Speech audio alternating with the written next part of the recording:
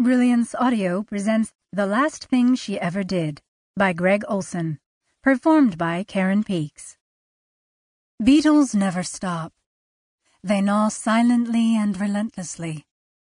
Guilt is like that too. Less than 2 hours from Bend, Oregon, Diamond Lake is a spectacular sapphire blue, with a tawny shoreline ringed by ponderosa pines. The pines there struggled to survive against the scourge of a plague of unseen beetles that insidiously burrowed through the bark and into the cambium, a tree's growth layer where the rings in the trunk are formed. For years, the attack by the tiny army went unnoticed, picking away, weakening a once mighty stand of timber until the trees began to slump into deadfall. A slow, quiet death, unseen, until it was all too late.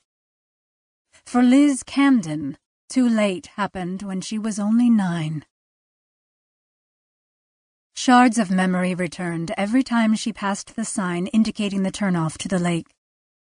Liz was always a passenger when this occurred, because she never, ever drove that route on her own. It was a pact she made with herself, a way out of remembering all of it and preventing the splintery, jagged pieces from stabbing at her. Whenever they did, despite her best efforts to forget, the memories assembled themselves into a cracked mirror, and it all returned. Liz's mother, Bonnie Camden, and neighbor, Miranda Miller, planned a day trip to shop in Portland, 3 hours from Bend. Liz's father, Brian, was away on business, though due home that night. Miranda's husband, Dan, a doctor with a thriving practice in town, had been looking for an excuse to take out his new boat while the women were off spending all of our hard-earned money on diamonds and furs. It was a joke, of course. Dan was always one to exaggerate Miranda's spendthrift ways and trumpet his own frugality, except for that boat. He'd wanted one for years. He'd sit on the deck overlooking the Deschutes River and roll his eyes at the tubers who passed by. He wanted a boat with an outboard motor. Why float when you could command the water with an engine's roar? For fishing, Liz remembered Dan telling Miranda when the Camdens were over to celebrate the end of the summer. You can fish from the shore like everyone else, Miranda said. She could always deliver a deadpan line. She had a knack for it. Or she could make her point with a simple gesture, a roll of the shoulder, and what they all knew and loved as the Miranda look. A dart at her target, then away, with a slight smile across her face. Never mean, always effective. I want a boat. I want a new refrigerator. Oh, really? He said. That's what I just said. Liz remembered how 3 days later a delivery came from Hanson's Appliances. The day after that, Dan pulled up in front of the Miller's house with a boat trailer and the apple of his eye. It wasn't new, but the 16-foot Bayliner Capri was the most beautiful thing Dan had laid eyes on. God, I love this boat. I might even sleep in it, he told Miranda as the neighbors gathered to ogle his purchase. Miranda rolled her shoulder, flung her dart. Well, I hope it's comfy because there's no might about it, Buster, then slipped away with her wry smile. She wasn't mad at her husband. Not ever. That's just the way they played. Liz always liked the Millers' banter. Her parents were mostly silent, a quiet and somewhat sweet stalemate.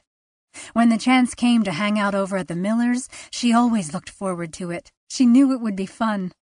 The trip to the lake was executed like an army reconnaissance mission, which wasn't surprising. In his life before returning to Bend to start a medical practice, Dan had served in Vietnam. He never talked about that experience, at least as far as Liz knew, but his crew cut and the jangle of the dog tags he still wore telegraphed his history without words.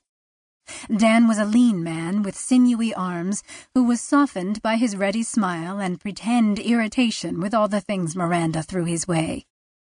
As the big day approached, Dan gathered the kids who were not away at church camp, Liz and the Miller's son Seth, both 9, and Liz's older brother Jim, 11, to talk about the finer points of trout fishing and water safety. Dan could be long-winded, and most everything he said seemed pure overkill, but that was the way he was. The blast of heat that week had toasted the high desert. When thunderclouds rolled in the night before the big trip, everyone felt the relief that comes with the promise of rain. The TV weatherman, a glad-hander with an endless procession of bow ties, indicated a storm would move quickly through the area.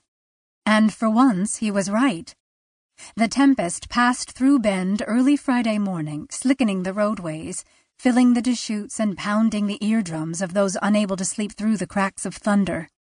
That morning, Bonnie and Miranda went out ahead of Dan and the kids.